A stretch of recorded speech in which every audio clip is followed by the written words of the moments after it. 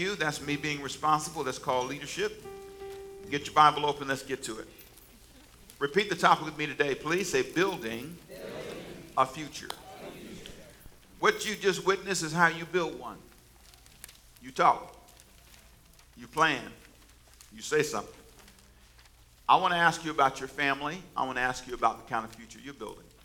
I would argue that I, at seasons of my life, didn't understand how to build a future.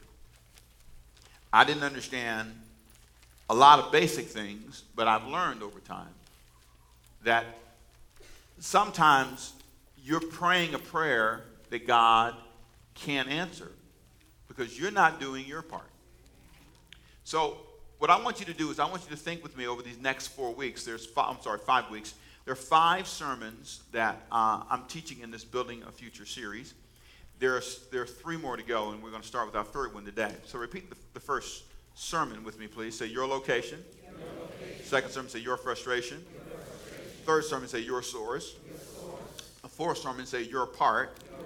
And then the fifth sermon, say your gift. In order to build a future, you must know your location. That's what the first sermon was about. You got to know where you are. And if you don't know where you are financially, if you don't know where you are, you will end up in a place you don't want to be. I argue that a lot of people don't know where they are. And I understand that as a father, I didn't know where I was for certain seasons of my fathering. I had to figure that out. As a pastor, I didn't know where I was. There are a lot of things that you just jump into and you just swim the best you can. And as you swim, you learn where you are. You learn your location. You learn when you work with people where they are. You can hire people to work for you, but you don't know where they are until you swim with them. Over the weeks and months, you learn that this person is better than that person. This person is stronger in this area than that person. And eventually, you start learning where people are located. That's what helps you do well. If you get your location wrong, if you think you're up here and you're not, you're down here. If you think that you are good at something and you're bad at it, you're not going to do well. So we talked about that in the first sermon. Second sermon, we talked about frustrations. No matter where you are, you have to deal with frustrations. You got to manage them. That's part of life. And if you learn how to manage those frustrations, and they will come. It is a part of my life. I believe that God called me to be frustrated. There are moments when I absolutely don't know what to do. But out of that frustration, God sometimes moves me from foolish thoughts. There are things that I believe that were not wise, but it was in the pressure of frustration that I learned things. I learned you have to lead. I learned you have to speak up. I learned that there are a lot of things I learned, but I learned that by being frustrated.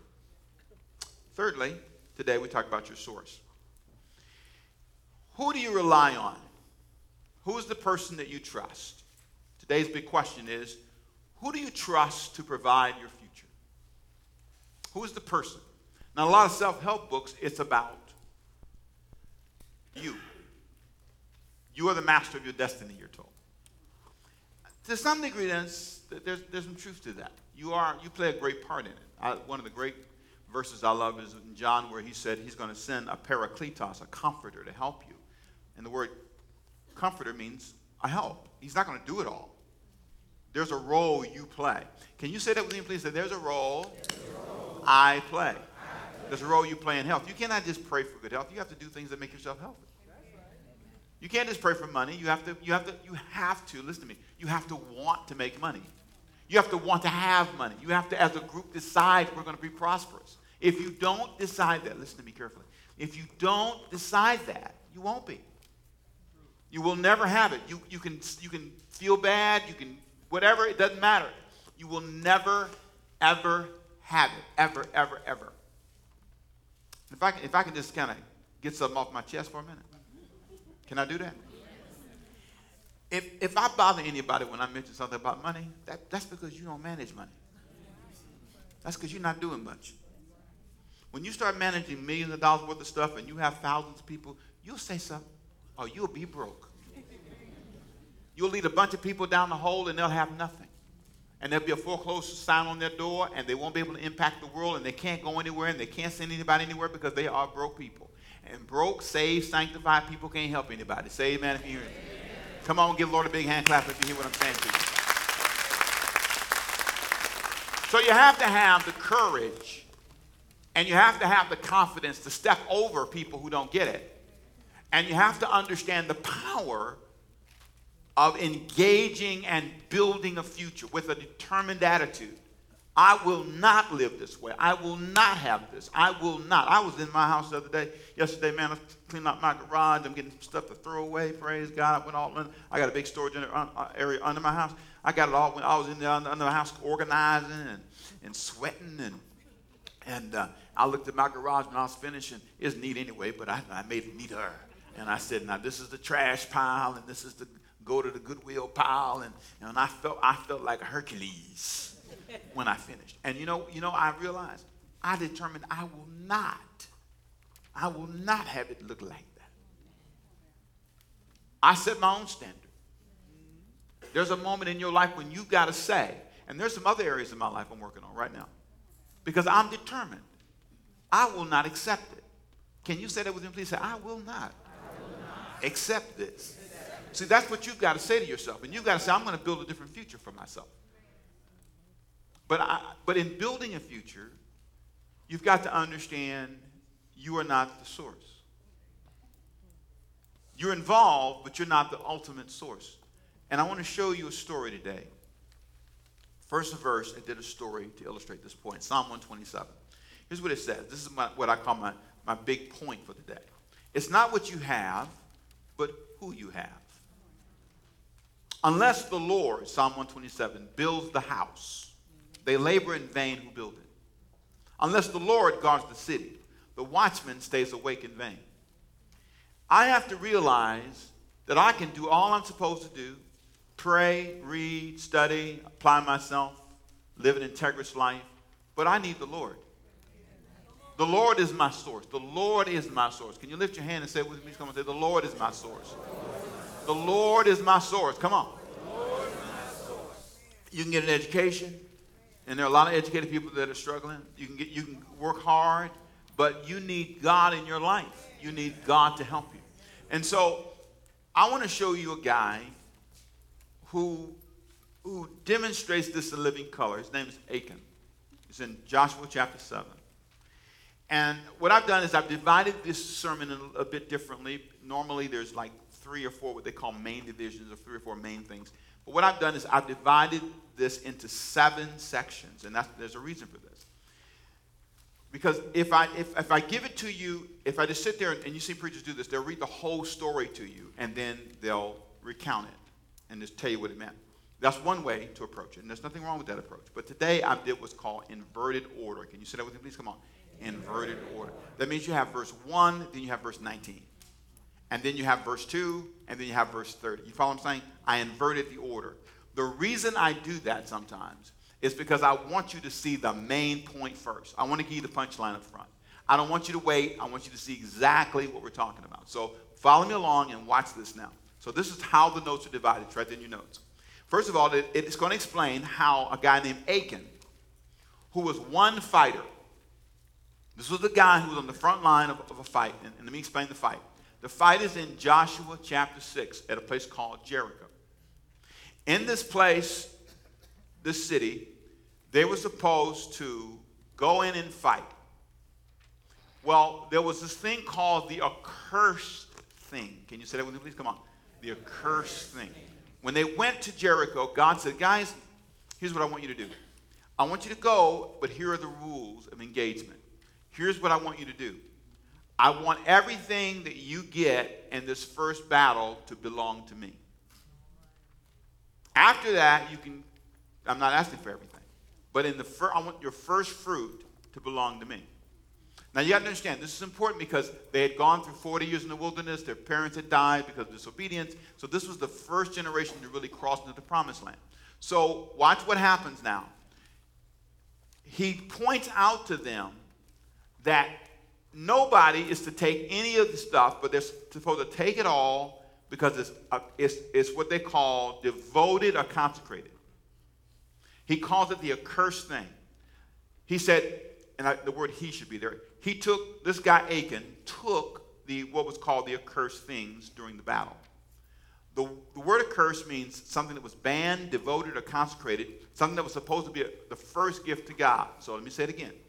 Achan was the only guy out of thousands of guys who went to battle who saw something and he took it.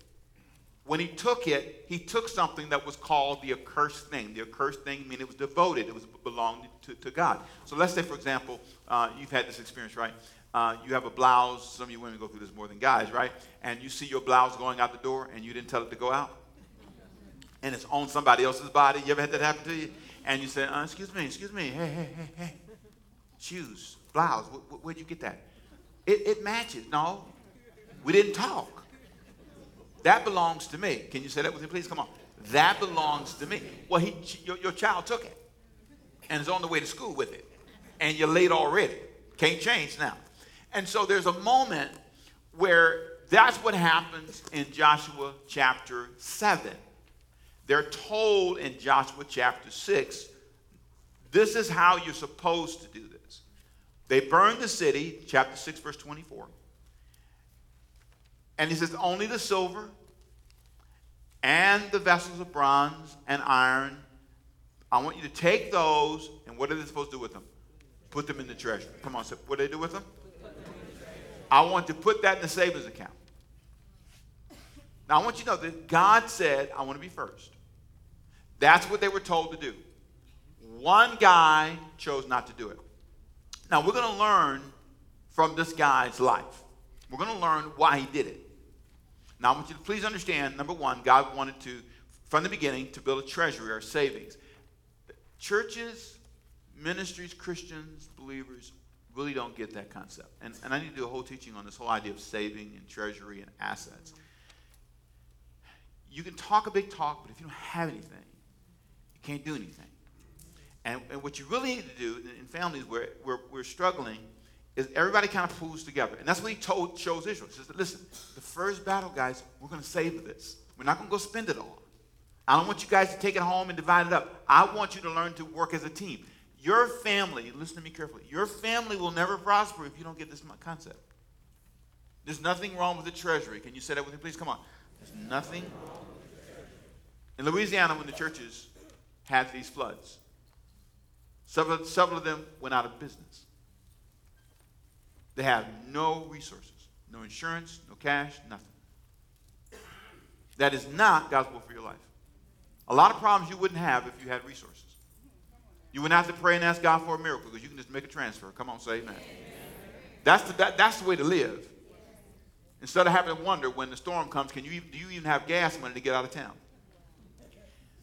Treasury was God's first challenge to Israel. I want to save something. Move on. Number 2, God funded the treasury with resources the people won in battle. Now I want you to hear that. The way you were going to fund the treasury was they go fight and they bring a portion of that as a way of saying thank you to God. God wanted to be the first one rewarded for the victory he gave them. Now how that translates in your life is when you go out and you fight on your job, you go out and you battle, whatever you do, and you make resources, the Lord says, I want to be first. I want to be first. And you see this in Abraham. When Abraham went and had this great battle, he delivered Lot. When he won in Genesis, he brought to Melchizedek an offering and said, I want to thank God for the victory. Now you don't have to do this. Let me tell you something. Please don't hear this sermon and go, oh, no, I'm telling you what I believe the Bible teaches, and you can choose to do it or not do it. You can choose to believe it or not believe it. Here's what I believe, though. As a believer in Jesus, as a believer in the Word of God, this is God's way. This is the only way. This is the only way you can do. We as a church are going to be very focused. We're going to have all kinds of great things coming down the pike. You'll be impressed, I'm sure. We understand that God can bless you through all kinds of ways, through businesses and through opportunities. But the main way God blesses the church, the main thing God called Israel to do, I want you guys to learn the power of giving. And so God said to them, I want you to, when you are rewarded in this first victory, I want you to bring me everything. Now, that was the only time he did that. He does not, as a norm, require you to give him everything. He only wants a portion. And I think it's really important. Somebody, when we were reviewing this sermon earlier, they asked me that question. They said, well, Pastor, isn't it true that everything we have belongs to God? Yeah, it does. But he doesn't go around asking for it. He lets you own stuff. He lets you have stuff. His problem with them was that one guy, not all of them, one guy made a decision. And listen to this important balance here. Number 5 in your notes here. Number 4, rather. God viewed Israel as a corporate body that shared the responsibility as a group. So when God looked at Israel, what one guy did, we all did. And I want you to get this word corporate in your mind because that's how God deals with us. So there's 7 things that I want you to look at in just a minute that I think that we learn from Achan's life about how God views the corporate church, how he views the whole nation. And if you can see this, you will learn a lot about your family because God does not just see you, he sees the temples, how the temples respond to God. So just for a minute, I want you to think about your last name. What is your last name? The question is, how do the what? Respond to God as a family, as a group. Now, before I do that, let me share how Achan lost his way. Achan lost his way because Achan forgot his source. He did a good thing by going to battle, but when he got out on the battlefield, he forgot his source. Achan only trusted in his own ability to provide for himself. He saw these garments, he saw some gold, he saw some silver, and he took it, but he didn't have to. In that moment, in that brief moment, he trusted his own ability. He didn't trust that God would provide for him later. Thirdly, Achan put himself first after they won the battle. He ignored the nation. He ignored everybody else. He was selfish. And let me just say this to you. That's the one main reason why families struggle. Because they have the spirit and the attitude of Achan. They're not thinking about anybody beyond themselves. As a matter of fact, one of my favorite questions I like to ask people, if I want to know if you're really a generous person, I'll ask you, who do you support or give to that is not related to your family? Tell me somebody that can get up here and testify about your generosity and your grace in their life, and they're not related to you. In that moment, Achan forgot about everybody. In that selfish moment, Achan looked at the silver, looked at the gold, looked at some clothing, and he just didn't think about anybody but himself. He took it for himself, and he buried it in his tent. Now, let me show you how this all unfolds, and we're done. Okay? Lessons from the life of Achan. And you'll appreciate my 7 simple structures here, sections. The first is from Joshua chapter 7, verse 1. And here's the big lesson in that verse. Corporate, family, or business failure can start with one man. Or you can simply read it this way. Corporate failure can start with one person, one individual. Now, I put family or business in there because it applies. If you want to know why a business failed, generally there's one person who starts the train. If a family fails, there's generally a person, a father who did not focus, a mother. There is something in this that they did not do, but I want you to see the power of one person. I can name families where one guy was a wrecking crew. Went through, molested, assaulted, amazing. Here's what the Bible says. Joshua chapter 7, verse 1.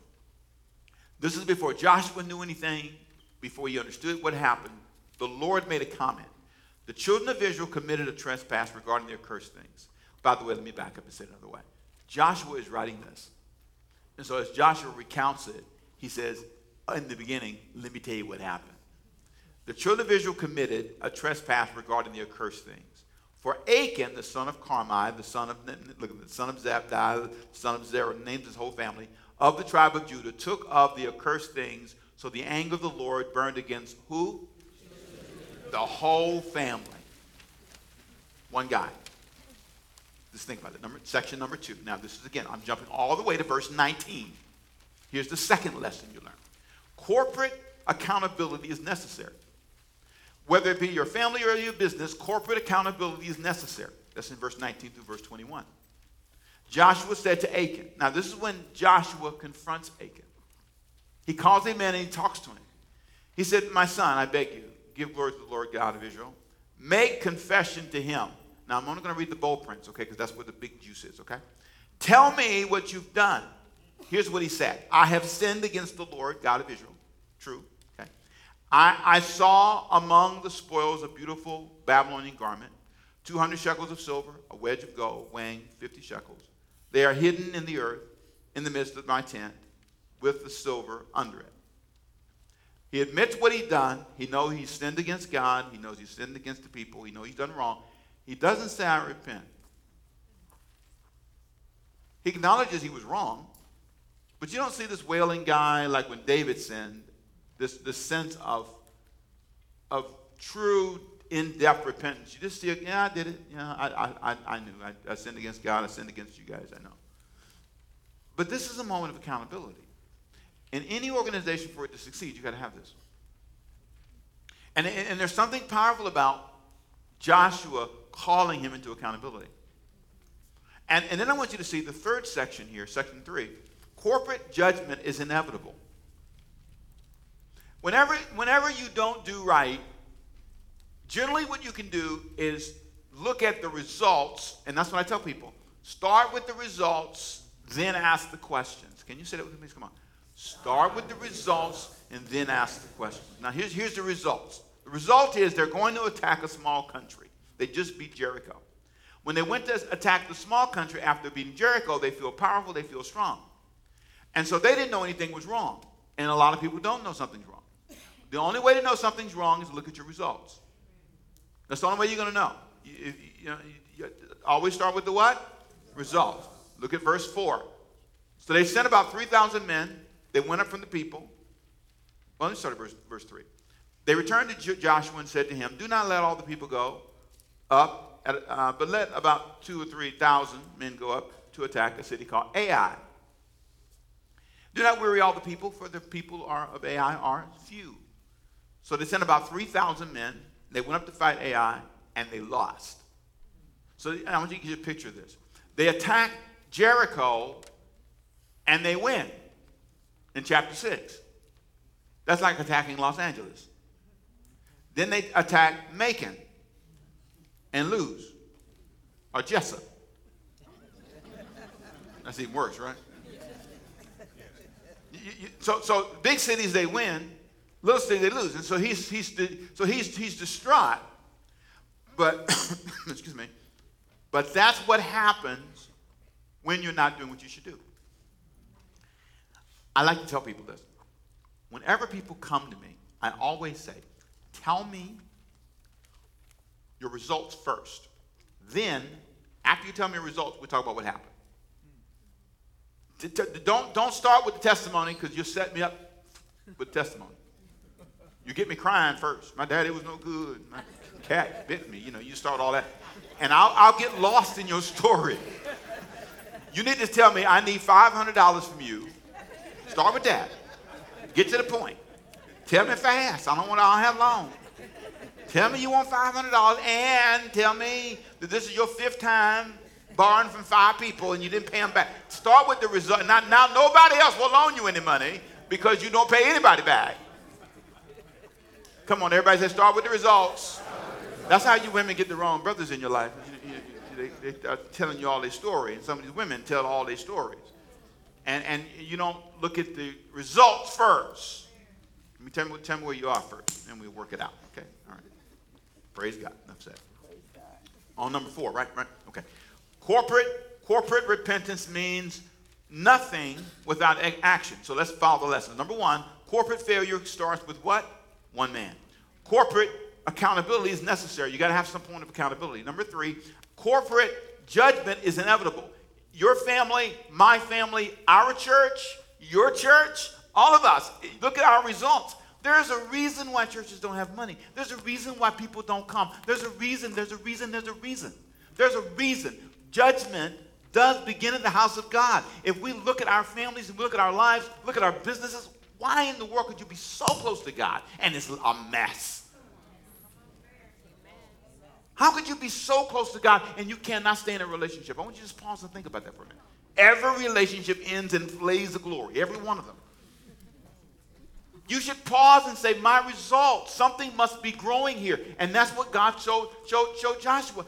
This guy, there was something, Achan had done something, and it was the seed that needed to be confronted.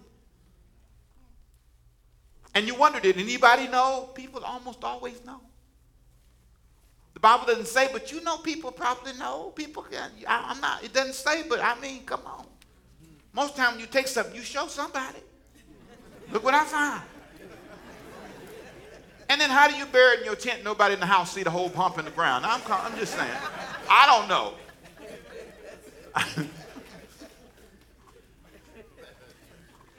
I don't know. I'll look in the library when I get to heaven. All right, number 4. All right, what, number 4 or number 5? Number 4. Corporate repentance means nothing without action. Now look at the bold principle. Joshua's praying. He's all upset. They lost the battle. Ai beat him up. He couldn't understand why Macon won. He couldn't understand. Why do you lie thus? This is in chapter 7, verse 6 through 12. Look at the bold print here. Why do you lie thus on the floor? Israel has sinned. They've transgressed my covenant.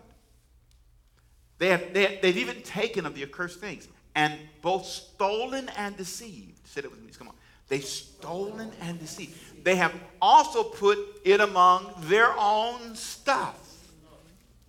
The children of Israel could not stand before their enemies, but turned their backs before their enemies because they have become doomed to destruction. Neither will I be with you anymore unless you destroy the accursed thing from among you. You can't take my stuff and there not be a result. That's what he says. Now, I've seen this, and I want to say a couple of things. This is 35 years of experience. This is just don't take it wrong. Nobody read anything into this. I'm not talking about anybody because I don't talk about people. I talk to people. So if I ever have any, one thing about me, you never have to worry about me talking about you up here. I will call your number. I got everybody's phone number. If you signed up in this church, I'll call you personally. And if you know me long enough, and I do it in love, but I will. I don't ever talk because it's cheap shot. I'm not taking a cheap shot. Come on, say amen if you hear. I'm not taking a cheap shot. I'm just making a 35-year experience. I'm just my experience. I've noticed that people who give the least ask the most. They won't give that. And what's really amazing is there's this almost a block. This guy is not thinking about anybody else. He's taken something that belonged to God and he's put it with his own stuff. This is my conviction. That does not belong to me. That belongs to God. Everybody else got it, but this one guy. And because he didn't get it, everybody got dragged into the same hole with him. So here's my view. When I first receive resources, the first thing I do, again, no pressure on you, this is me. I honor God first. I have this first thing. First thing I do in the morning is pray. Last thing I do at night is pray. I'm not trying to be spiritual. I'm not trying to press you because you're not around. That's just my life. There's something powerful that happens when I get money and he gives me money and I honor him first. I don't call him when I need money. I call him when I have money. Say amen if you hear me. Come on, I call him when I have it. And so I want you to understand, this is a guy now, he's taken God's stuff and put it with his stuff. That's how I feel it when I keep money. I feel like, hey, this is God's money. I earned, but this is, I shouldn't keep this. I mean, I'm really, that's why I like text to give, because I can do it fast before the devil tricked me. Come on, get rid of it.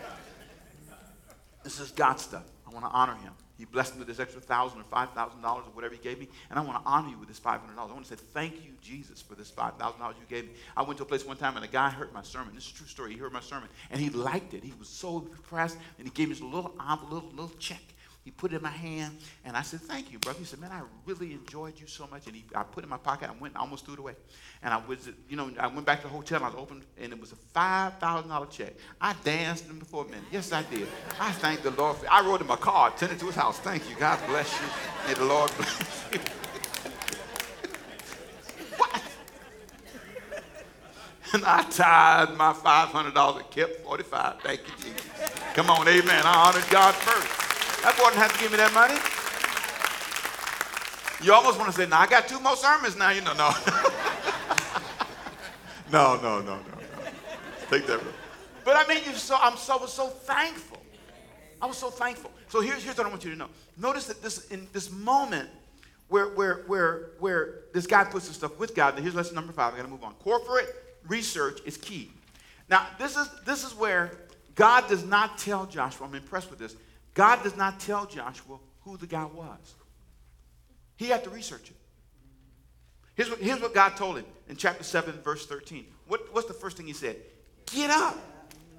Sanctify the people. You shall be brought according to your tribes. And it shall be that the tribe which the Lord takes shall come according to the families. And the family which the Lord has shall come by household. And the household which the Lord takes shall come by man. So he says, I want you to understand this. I'm sorry, I skipped down. I'm ahead of myself. I did. Don't worry. At least you know I'm lost. Okay, here you go. Verse 13. See, if you didn't have notes, you wouldn't know I'm lost, right? See? So be thankful. Be thankful. All right, here we go. Get up and search your camp. You've got to go look for it. I'm not telling you where it is. Think about it. Go hunt it down. And search by, here we go, tribe, by family, by household, by man. There's an accursed thing among you, but you got to find it. I'm not telling you. That's your responsibility. Now, I pause and I think to myself, wow, he wants me to feel responsible. It's not the pastor's job. I mean, it's not my job. It's your job. It's your family, your life, your future.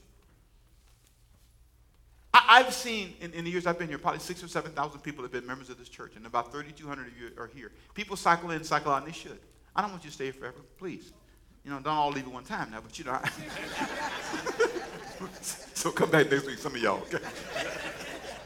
But I believe that part of my responsibility is to get you to take charge of your life. I close with a story. I went to a friend of mine's church, and he's an interesting guy. I went to church to preach. And when I went there to preach, it's a big church, and it's Gateway Church in Dallas. And Robert and I met through, I was preaching in L.A., a big conference, and for Daystar or something, and he came in the back room and he said, so who are you? And why did they ask you to preach? That was his first question. The first thing he said to me, I know who he was, never seen him a day in my life. And I said, well, they felt sorry for me. They wanted to give me a chance. So he gave me a high five. We became fast friends. And here's what's interesting. So he said, I want you to come to Dallas. I want you to preach. So matter of fact, you can go on our website. If you go to rickytemple.com, click on, I think it's On the Road with the Pastor. I posted it the other day. I went back and dug it out and put it up on the web. It's great. Anyway, so when I went there, the first time I went there, I said, I was trying to give an offering, and they didn't have any offering envelopes. And I think I've told the story before, but I was surprised. And I thought, well, gee whiz. So I told his guy, I said, you guys need to give people envelopes. It's hard to find one around here. And he said, well. And I said, well, Robert, let me ask you a question. I said, what is it that you, and he says this publicly, so it wasn't anything private. He said, I said, well, Robert, well, what do you guys spend a year? He said, well, we spend about $25 million a year, right? But we take in about 35. I said, I'm getting rid of every envelope I got. In Jesus' name, I'm going to throw every envelope. Oh, good God Almighty. Now, they just built a $110 million building. I was just saying it last past Wednesday. And they've taken over $100 million a year. Now, here's the deal. Here's the deal. When I left that building the first time, here's what I said. It's their responsibility. No offering envelope when you come in, nothing like that at all. So I tried that with y'all one Wednesday night, and y'all kept walking right past the buckets. I said, no, you better keep passing the plate in Jesus' name. No, they ain't got it yet. They don't have the vision. We got to grow to that point. We ain't there yet. But I want you to hear the point, though. God told Joshua, I'm not telling you where it is. Research it. I want you to find where your weaknesses are. I want you to find a way. I want you to understand the power of your responsibility. And that's what I left Gateway thinking that first time. What's my role? I want to raise a congregation of people who understand their role, not something I force you to do. It's got to be your vision. Somebody asked me the other day, said, and I'm doing this Wednesday night, I'm teaching the young people, by the way, you should bring them, high school, middle school, you want to bring them, I'm talking about, sex. Shh, don't tell nobody I said that in church. here is one of the things that I said when they asked me about doing this. My daughter asked me, I said, Dad, baby girl, let me tell you something. You need conviction. You need, if you don't have the conviction that this is not what you should do before marriage, I can't make anybody not do it. Because let me tell you, it's everywhere. It's around you in the water, all around you. There's no way you're going to be strong and not fall into it because it's everywhere. It's on your phone. It's on your iPad. I said, baby, it's like standing in the middle of water and not being wet. If you want to be strong in the Lord, you got to decide. If you want to be a giver, you got to decide. If you want to be unique, you got to decide. Or you can be like Achan and abandon all the values you were taught. And when you do, next week I'm going to show you what happens. It never, listen to me, stops with you. Your family, and I gave you a little hint, you can read it on your own in the notes. Your family suffers when you make that decision. When you make the decision to compromise your values, I'm going to talk about how you become a part of your family's destruction. Remember your part in this.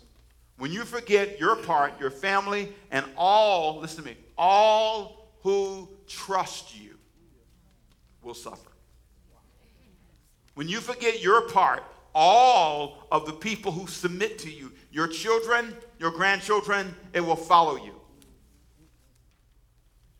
People after me when I talked about doing grandfather research, let me tell you what I learned. The grandfather has the great impact on the financial future of their families. A granddaddy has the ability to turn a lot of things around if he's focused and engaged. I didn't study grandmamas, let them study on their own. I only looked myself up. And I believe there's something about a man who stands up in the family and says, as for me and my house, like Joshua did, we will serve the Lord. Come on, say amen. We will serve God and we will be prosperous and we will be victorious. If I'm right about it, do me a favor, stand up on your feet one time, put your stuff down now. It's time to praise God. It's time to tell God yes. It's time to say, I'm going to be different. Come on, give God a big shout. Come on, shout. Father, we lift our hand today to you. You are our source. We will not let anything make us forget who we trust, who died for us, who provides for us.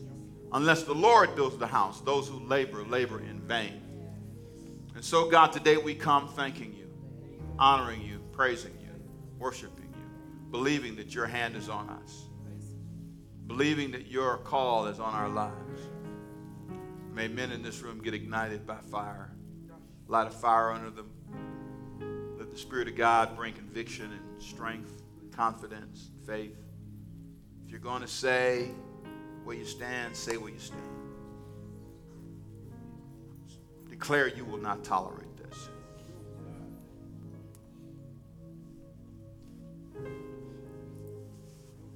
I want you to look at me. I'm going to tell you something. I'm going to confess something to you. I was praying about something yesterday I'm doing in my life that I want to be straighter.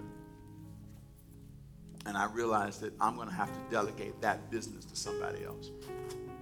I am so busy and my life has so much going on that if I want that to be successful, I have to delegate that.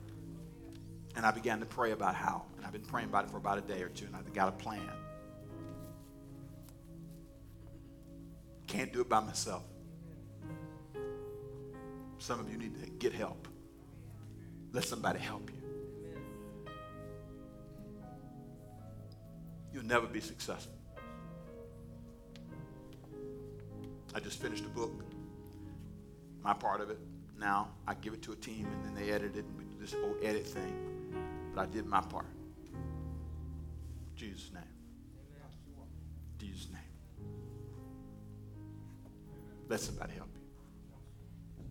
Father, we thank you today for the service. We leave with our faith strong. Every head bowed, every eye closed. If you're here and you say, Pastor, after hearing the message, I realize that I need help. I need Jesus in my life. What you said today spoke to me in so many ways.